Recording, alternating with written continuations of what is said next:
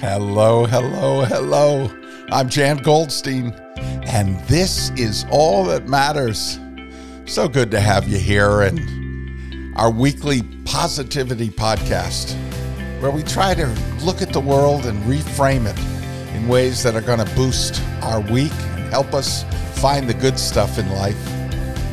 And thank you for going to my website, jangoldstein.com, where you'll find my books and you'll find my blog and you'll find this podcast.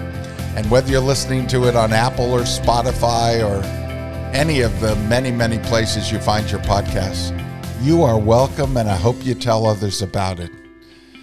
You know, this week as I look out at the world and starting out again, more and more people getting out into the world, at least where I am living. And it got me thinking about beginnings. And years ago, my baby Shira then waking up in the morning, and she sounded something like this. Oh, yeah. I mean, from what I could tell, that upbeat greeting of the new day took place every day. Can you imagine? Open your eyes, see the light of a fresh 24 hours, and you flash your pearly whites, or in her case, her rosy gums, in affirmation. And not just once in a while, but a daily habit of it. It's gotten so, as I look back at that, I remembered how much I loved to lie curled up in a ball under the covers in the morning, but I would forego that pleasure in favor of the powerful blessing of witnessing Shira's awe-producing grin as the dawn kissed her on the cheek. And this got me thinking, as I look back at that, about how each of us opens the new gift of each day. You know, in the attitude we take into our lives, is it revealed in our faces and our actions at that moment when we wake up? Does that grumpy greeting we give to a roommate or to a family member or to our mirrored selves in the early moments after opening our eyes mean that irritability is our constant companion? Or conversely, does a cheery salutation at the sight of morning light indicate a warm and positive nature? Now, look, I'm sure that the irritable lot of us breaks into a smile every so often, and those who seem to find good everywhere capable of a harsh word now and again. But is the modus operandi of our lives right there in the grunts, groans, or grins we produce at the crack of dawn? And if it is, what manner or method of response best fits the bill if indeed we're capable of change? You know, Maria von Trapp would say one ought to greet each new day with a song. Now, that might come easier for people like her, for whom the hills were alive with the sound of music.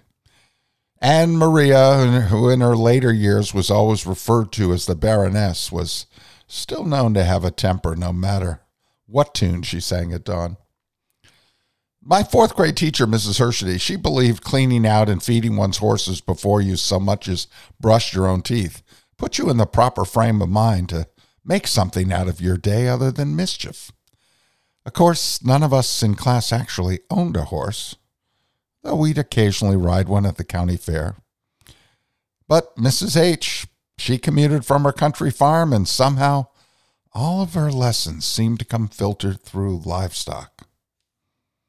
Henry David Thoreau insisted on a good brisk walk in the morning, and he said that benefited your circulation. Of course, now the custom may be attributed to him only during his days at Walden Pond, where, you know, to tell the truth, there wasn't a heck of a lot else going on. But on the other hand, my wife likes a power walk or jog first thing in the morning, which not only is good for conditioning her physically, but also proves beneficial to me as I sprawl across the entire bed for my extra snuggle time while she's doing it. Look, all in all, there are many ways to greet a new morning. Some of them good for the heart, some for the soul, and some of them just filled with an orneriness that broadcasts to the world, "Gangway, I'm back in the saddle." Truth is, I'm not really sure being sweet or grumpy at the sight of morning light sets the theme for what's to follow in your life that day, it occurs to me it just might be the other way around.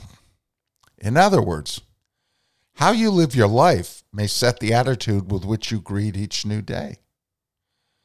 The person for whom work is a drag, for whom commitment is a prison fortress to be avoided at all costs, for whom life is an endurance test, has pretty much set the framework for each new day, don't you think? Waking up means having to go through everything abhorrent all over again. Such a person has placed an imprint on his or her psyche that equates morning with warning and getting out of bed with that familiar sense of dread. Stuck in a rut for folks like this is a career choice. Clearly, when each day is an excuse for coming up with new excuses, greeting the morning doesn't rank high on your to-do list. Now, check out those who live life like it is a broad, magnificent white canvas. And they own the brushes and the paints. They can Jackson Pollock-like drip and dance their colors every which way they please. Do you know people like that? I've seen people like that. I've met people like that. And they're the ones who knit themselves into your soul. And if you hold on to them, that spirit becomes part of you too. For such people, living a life this good is an imperative. They are and embrace a life of responsibility as an opportunity to grow. Imagine that. A chance to be responsible is an opportunity to grow. And each of us must be responsible to ourselves, not just to others. We must start with ourselves. And by the way we come into each day. People like this, they find meaning even in failure and redouble their efforts to succeed. Such people see dawn as a gift to be received with a joyous heart because of its promise. Look, I haven't got this down to a science. The can-do folks might still wake up with a groan, and the can't-do might greet the day with a grin just for the hell of it. All I know for sure is my then baby's morning ritual of smiling at the world was a daily gift that still warms me years later. I get to receive, even imitate, a gift that dirty diapers could never diminish. Right?